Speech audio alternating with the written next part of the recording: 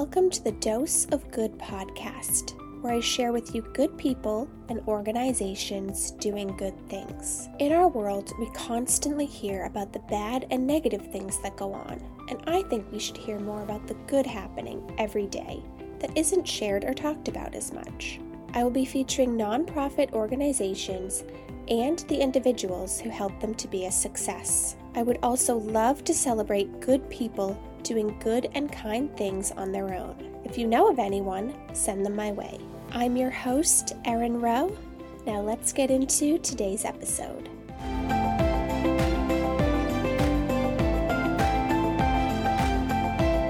For today's episode, I'm speaking about the American Heart Association.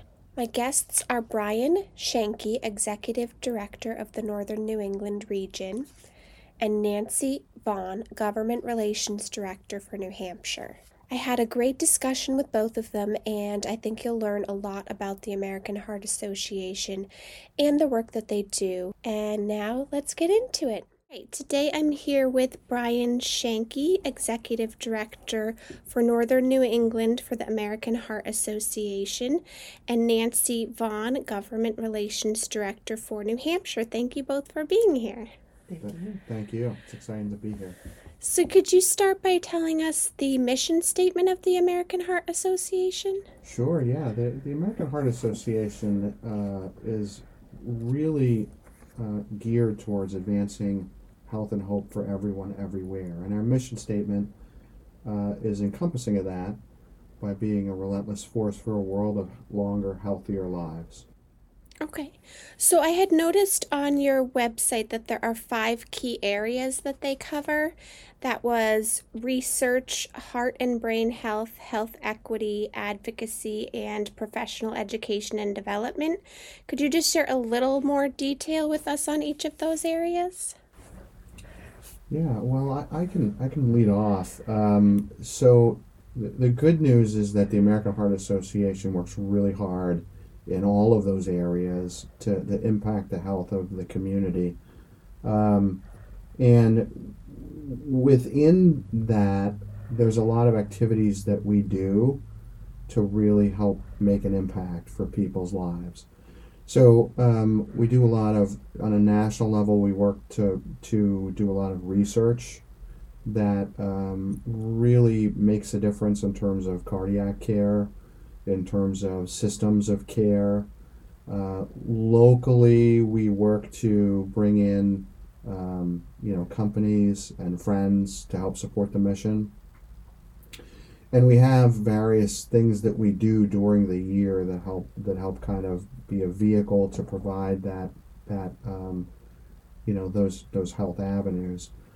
When we look to a lot of our work on the state level, a lot of it revolves around advocacy efforts, and that really is why where Nancy becomes very effective. I'll turn over to you to say a couple words. Sure, thank you, Brian. Yes, so as Government Relations Director, my work is largely in that field of advocacy, that one of those pillars.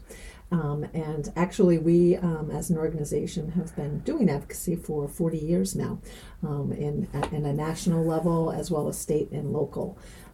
And when Brian was just talking about research a moment ago, it is a priority for us to fund research. We do this at a national level, so some of our funds do go to research projects across the country, and we also fund research here in New Hampshire, and other states do likewise. And we are a very science-based organization, so that research that is done across the country as well as in New Hampshire, we then channel into our policy objectives for our advocacy goals, and we also translate that into that professional education that we also focus on. As a matter of fact, we had just had our scientific sessions, which is it's a world-renowned research event that we do every year.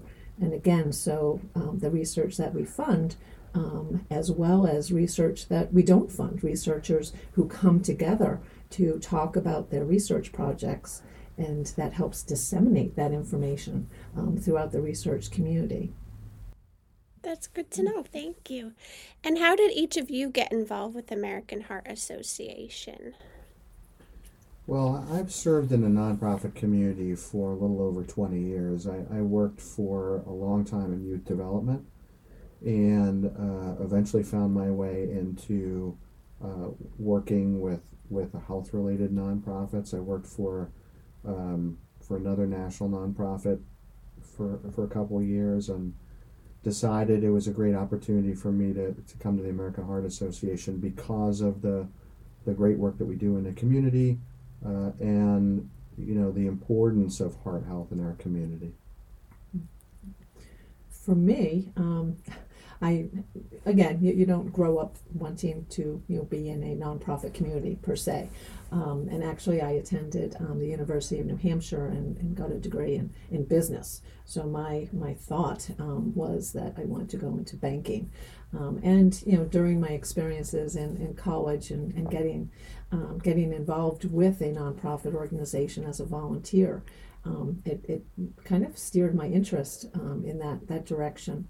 And I too worked for a different nonprofit at first, and then the opportunity arose to come to the American Heart Association, at the time doing fundraising for the organization, and fell in love with the fact that what we do is work to help other people, and heart disease is quite prevalent in my family history, medical history.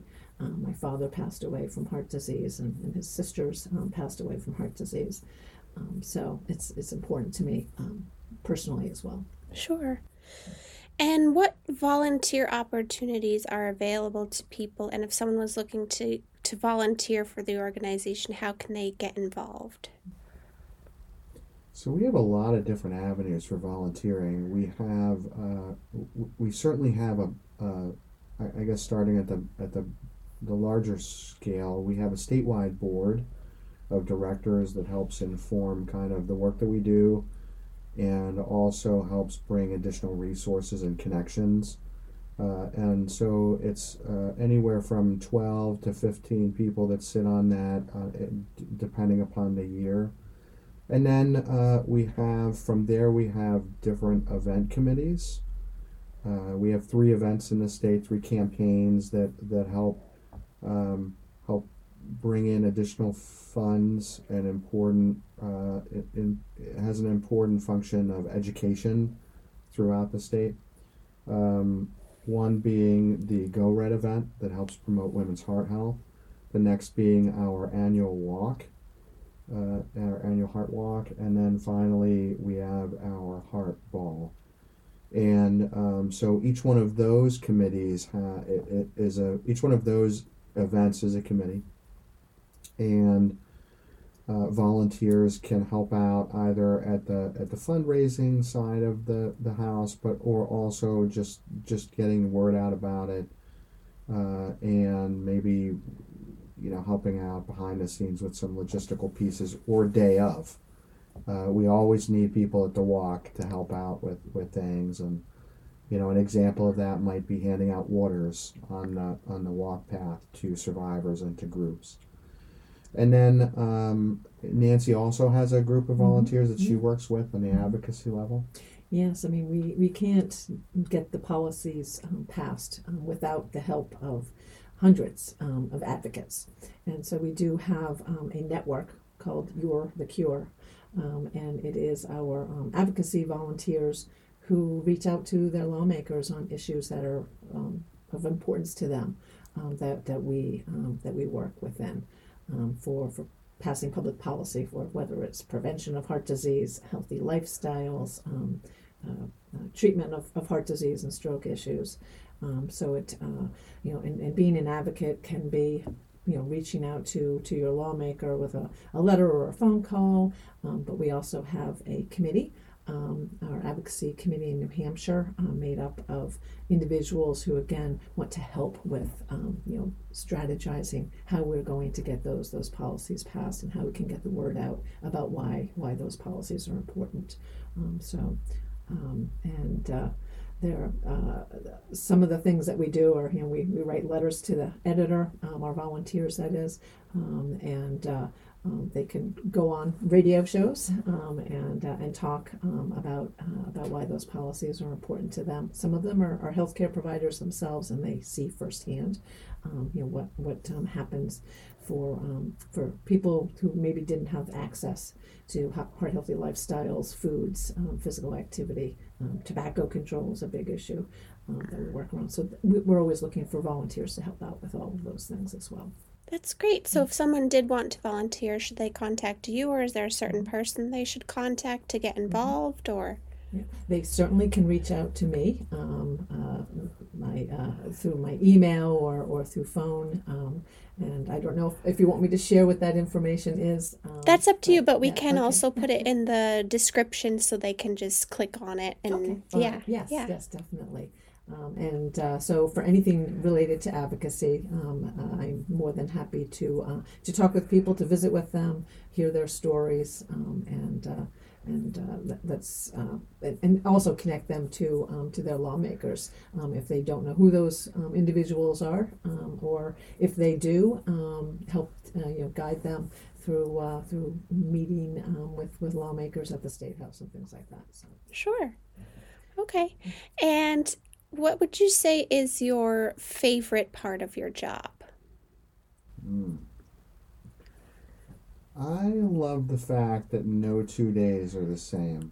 I'm the kind of person that appreciates variety, which I know not everybody's about variety. Some people enjoy the same thing and so on and so forth. But for me, I enjoy the fact that I go in and one day I might be meeting with a survivor, someone who lived through a very traumatic experience, involving their heart health, and they've overcome, a major health situation, and then the next day I'm meeting with a bunch of executive leaders in our community, and sometimes it's not even days. A lot of times that's one meeting to the next. So for me, it's exciting to be able to know that no 2 days are the same, and ultimately that no matter what the days look like, we're making a difference. Every meeting, every opportunity to tell the mission, it makes a difference. It makes a little bit of somebody's life better because of the work that we do. And I have to agree, it is working with our volunteers and our survivors who do have stories to share. And as with any job, you can get caught up in the day-to-day mechanics of I need to do this, that, and the other thing. And so it's a real grounding experience to then be, alongside a volunteer who, whether it is a personal experience they've had with heart disease or stroke, or a family member, sometimes as a child. It grounds us in terms of why we are doing the work that we do, and it's for people. Mm-hmm. And is there anything particularly challenging that you find with the work you do? Challenging. I think that's a great question. I think we all approach our work with the idea of we want to make the biggest impact. We want to have the biggest, broadest, quickest, solution to make a difference for people. And, the reality is that a lot of things take time. Some of the stuff that, like, Nancy's worked on at the state level are things that, really we look at it from a runway of years versus days or months. And so that could be a little bit, you have to understand that you're making that difference over time. Over time, yeah, it's not always an immediate gratifying experience, whether it's watching some latest and greatest treatment advancements, or passing policy. It can take time. I think the other challenge, which is also what makes the work exciting, is it's not just one message that we get out there. We really need to look at who our audience is from moment to moment. and tailor that message in a way that resonates. Some people are motivated for other reasons or aspects within heart disease and stroke. So it's always finding that particular tailoring. Yeah, and just to piggyback a little bit off what Nancy was saying, one of the things that I appreciate so much is that when we talk about our mission, when we go in and we have a conversation with a company, with an individual, there's very few times, if any, that I can remember that when we really talk about the work that we do, we talk about our engagement with making a difference in women's heart health. We talk about healthy nutrition. We have a conversation about life-saving CPR skills. We talk about anti-tobacco things. We talk about all these things, and at the conclusion of that conversation, there's very few people who say, you know what, I'm just not interested in that. I'm not interested in hearing about that.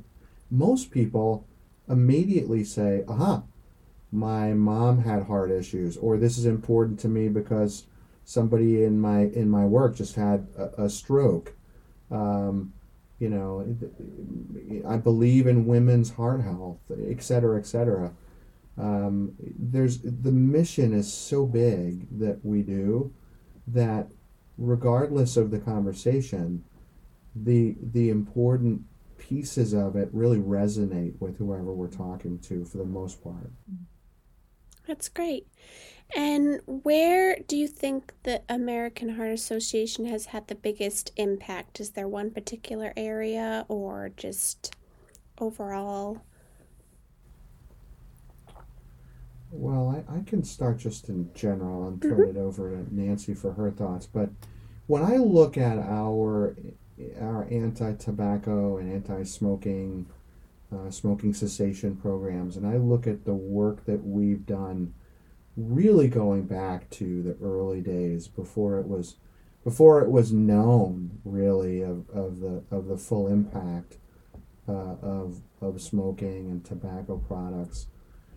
I feel pretty proud that we were and have been and continue to be a leader within that work. Even at a time early on when it wasn't necessarily that exciting, and we were battling the behemoths of Philip Morris and the other tobacco companies. When we look at our work in that world, our partnership with other organizations that obviously also believed in the cause, we have made a significant impact over time in that world, and that's the kind of stuff that gets me excited when I think about the future, because I think, okay, if we could have gone from a world where I don't even know the stats, but however many people were really engaging in tobacco and cigarettes back then, to now, where the education piece is very well known. There's still a fight. There's still a battle going on with proponents who are on the other side. But the reality is that every day we're making a big difference and slowly turning the ship. Mm-hmm. Yes, definitely. Particularly with the tobacco issue, it so there are hills and valleys along the way, but I believe it was back in the mid 1990s when the passage of a policy to really protect youth went into effect, and it was about 36% of kids in New Hampshire were smoking tobacco products. I mean, it was high, and the age of selling tobacco went from from a young teenager to the age of 18, had a dramatic drop in tobacco usage.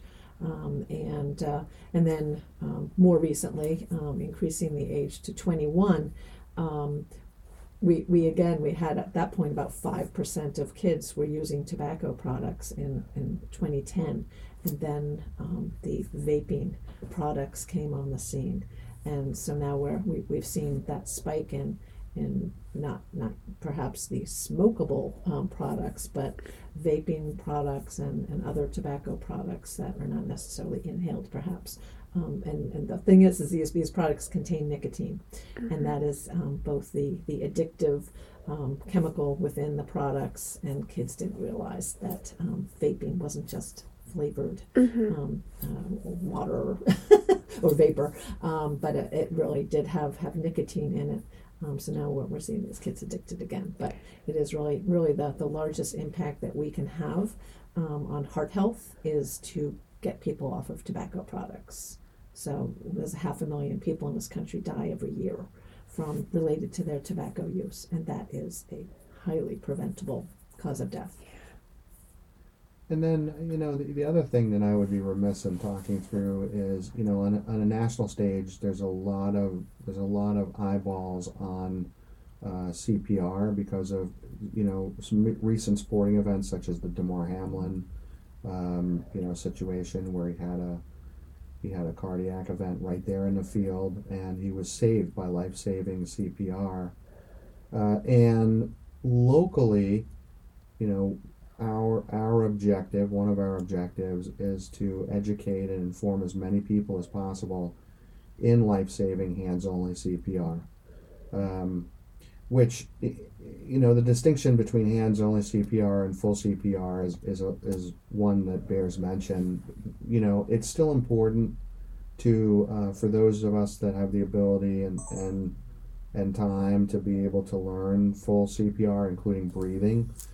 From a kind of a very bystander kind of situation, people learning chest compression hands only, the science has been shown that is effective in keeping people alive until, for the most part, paramedics are able to get there and assist on scene, even if you don't do breaths. And the reason for that is because when people have an issue, typically they've been breathing, so they go down, and they have approximately 8 minutes of oxygenated blood.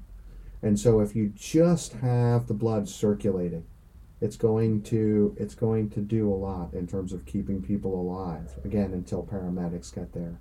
Mm-hmm. So, as I look to the future of what's the work that we also need to do within the state, I feel like there's a lot of opportunity for getting that word out, for training people in hands-only CPR, and for eventually saving lives because of it.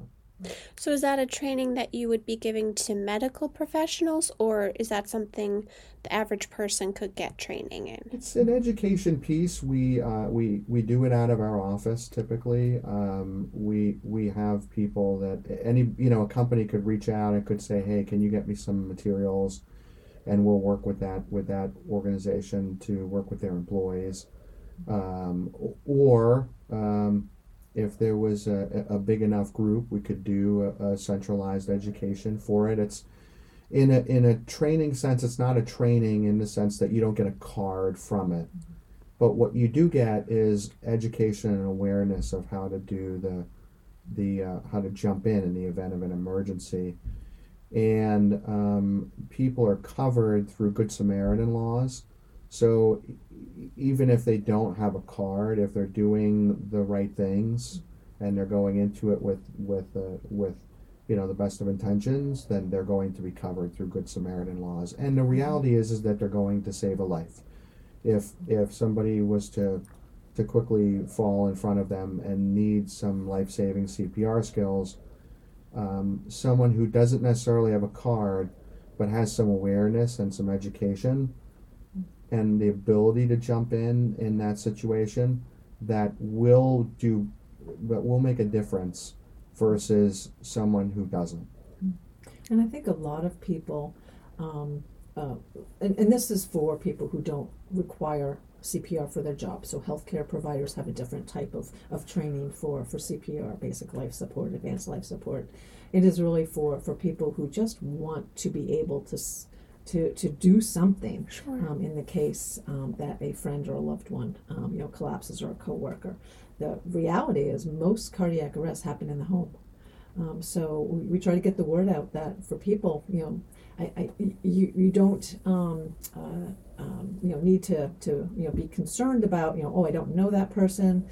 I may get an illness from helping a bystander, because for the most part it is someone that you are sharing a home with, that's a family member. And the training is all about having a confidence level that, oh, I can actually perform this if it's ever needed. And we have a wonderful 911 system that continues to walk people through the process during a 911 call. The other piece of the saving lives from cardiac arrest is really those automated external defibrillators. Yes. So having an AED in close by. Most people are not going to have these devices in their homes unless they have a really high risk for cardiac events. But for businesses, 20 years ago, businesses weren't even considering having AEDs on site. They were concerned about liability issues. But as Brian mentions, we have Good Samaritan liability protections for owners of AEDs. And for the case of a student athlete, and actually there's a lot more students than we would think. It's a rare happening, what happened to the NFL player, but it's still about 23,000 people under the age of 18 a year will suffer a cardiac arrest. And it could be, as Damar Hamlin did, a blow to the chest, which in between heartbeats. So that's how rare that is, and unlikely to happen to most people. But when it does, you want to make sure that people are ready to take action, have the tools that they need. If you don't have an AED, again, because of our really advanced 911 system we have here, fire department police officers often have these AEDs. So you're doing the chest compressions for about 5 minutes or so. And first responders will be on the scene, so to take over from there. But that's actually one thing that we are working on to ensure is clearly described within the school sports emergency action plans in New Hampshire and other states as well, to make sure that that, again, in the event that a cardiac arrest should happen, whether it be a student, a coach, a spectator at a sporting event, that there be a team of people who are trained on doing CPR, trained on using AEDs, and practice that skill in the event that a real event happens, that they feel, again, that's that confidence level, that they're able to do things properly. Well, that's great, and I think that'd be wonderful if we could get more people trained in that to help if these situations do arise, kind of thing. So I do have a few additional questions from some listeners that they submitted. The first is, what is sudden cardiac death and some of its causes? So sudden cardiac death is basically where the heart very suddenly will stop beating in a normal rhythm. We call this atrial fibrillation. So the heart has not completely stopped, but it's more quivering. And when it's not beating, it's not able to pump blood through the body. So that's where the oxygenated blood comes in. And it can be caused by underlying heart disease. It can be caused, as we were just mentioning, by a blow to the chest in a sporting event or in a car accident. It could also be from electrocution or drowning. It happens, as I said, suddenly. So there may be absolutely no signs in the person before they collapse. So it is really witnessing the collapse and being able to take action immediately. Mm-hmm. And you had brought up vaping, which I know is a big issue right now. And is vaping as bad for your heart as smoking? And I guess if you could explain a little why or why not, possibly. I will start by saying a lot more research needs to happen, and a lot more research is currently happening. The difference between a traditional cigarette and a vaping device, the traditional cigarette does contain a lot more chemicals that we know of that are cancer causing or can hurt your lung tissue. Vaping devices, because it is it's not a burning device, and it may not contain some of those chemicals.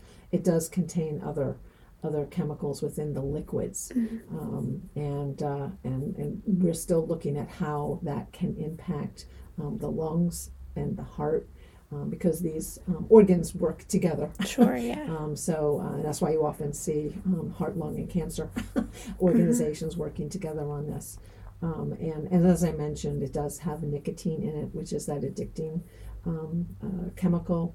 But nicotine in itself is a vasoconstrictor, meaning that it shrivels your blood vessels. So it restricts the blood, again, flowing through your body, even if you're not in cardiac arrest and your heart's beating normally, that it can affect, again, that oxygenated blood going through your body. Okay, thank you for that. And which New Hampshire hospitals offer heart transplants? I'm not sure if you know that, but if...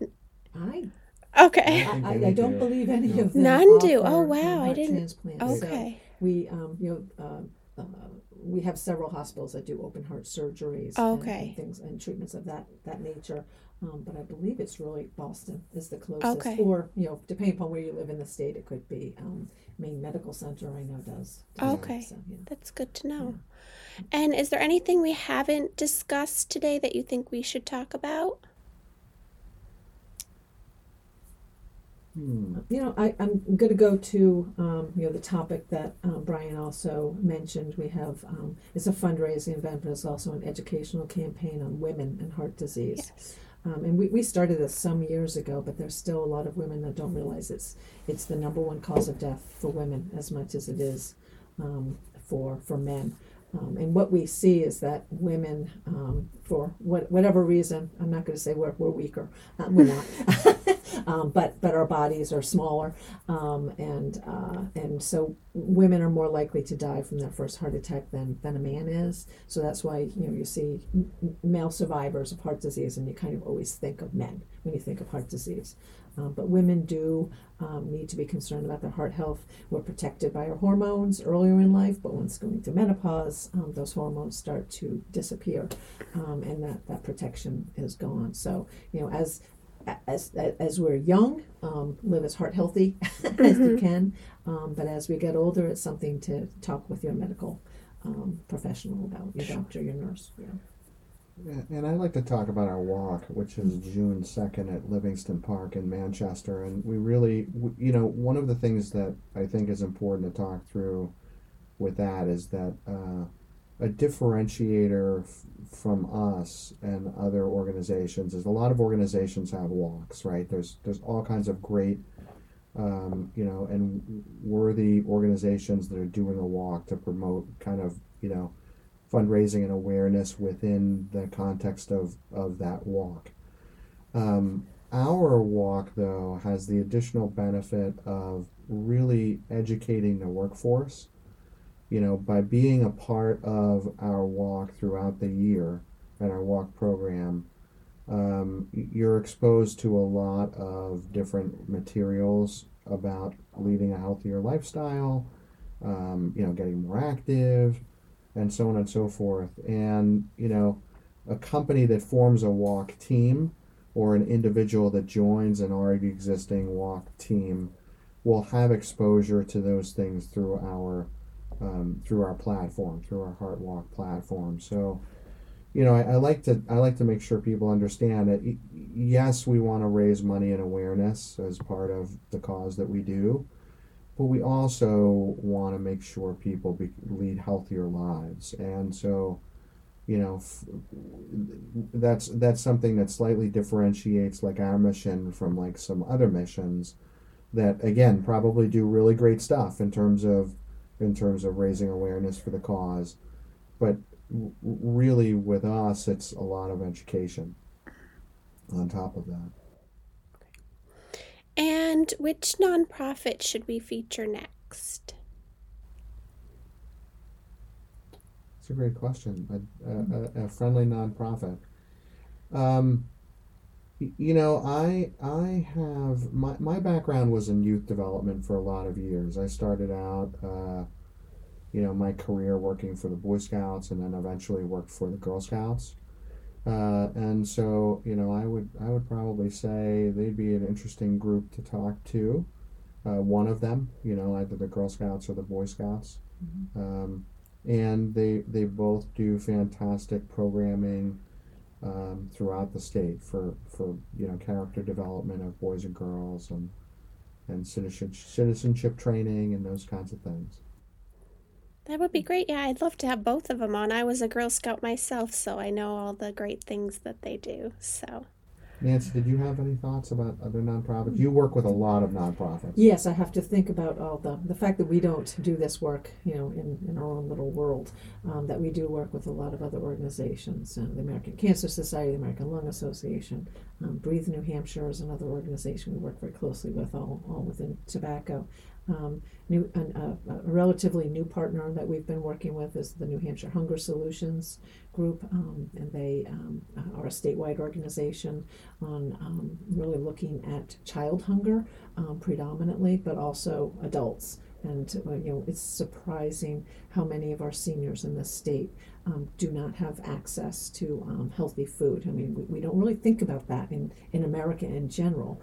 That there are people who don't have either the financial resources, perhaps, or they're in a very rural area, which you think would have plenty of healthy food in a rural area with gardens and all the rest, but it really the grocery stores might be far and few between. mm-hmm. So again, those organizations and those issues are also very important to the state.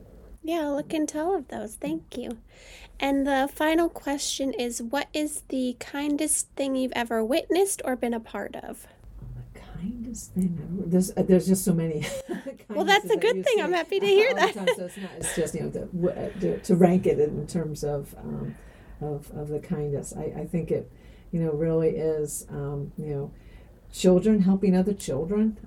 I just you hear so much about bullying in schools and all the rest of it, but then you can go into a daycare and see little children that are helping their classmates or whatever, and I think children, not only are they our future, but they are a wonderful source of volunteers for organizations. And I just think there's a lot of potential that we can all be working more closely with kids and all the work that we do. Yeah, definitely. And with me, I think it goes back to a lot of early mentors I had in my career. When I think through whatever success I have had, a lot of it has come at the backs of really, really sitting down and learning. What are the ways that I can, when I talk about like making an impact in the community, I didn't just wake up yesterday and do that.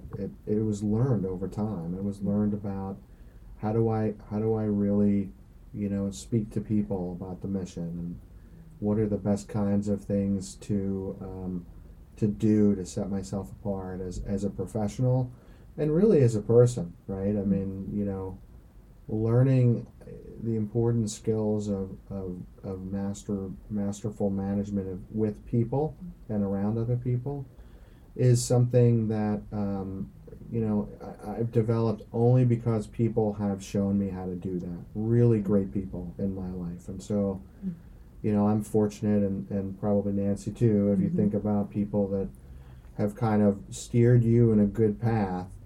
There's too many to mention, but even now I have. Earlier today I had a meeting with one of my mentors, Tom Raffio, who's the CEO from Northeast Delta Dental, and an extremely busy man. Extremely busy. He's involved in a lot of different causes, both from a for-profit, running a company, as well as other nonprofits. And I'm fortunate enough now, in my career to have somebody that I can meet with like Tom, who takes the time and dedicates his efforts to let me help Brian be a stronger advocate for heart health within the state. Mm-hmm. That's great. Well, thank you so much for sharing such wonderful information with us today and for being here. I really appreciate it. We certainly Thank you. We appreciate everything you do. Oh, no problem. I hope that you enjoyed listening to today's episode about the American Heart Association. I will leave all of the information, both local and national, in the description box as well as on the YouTube video.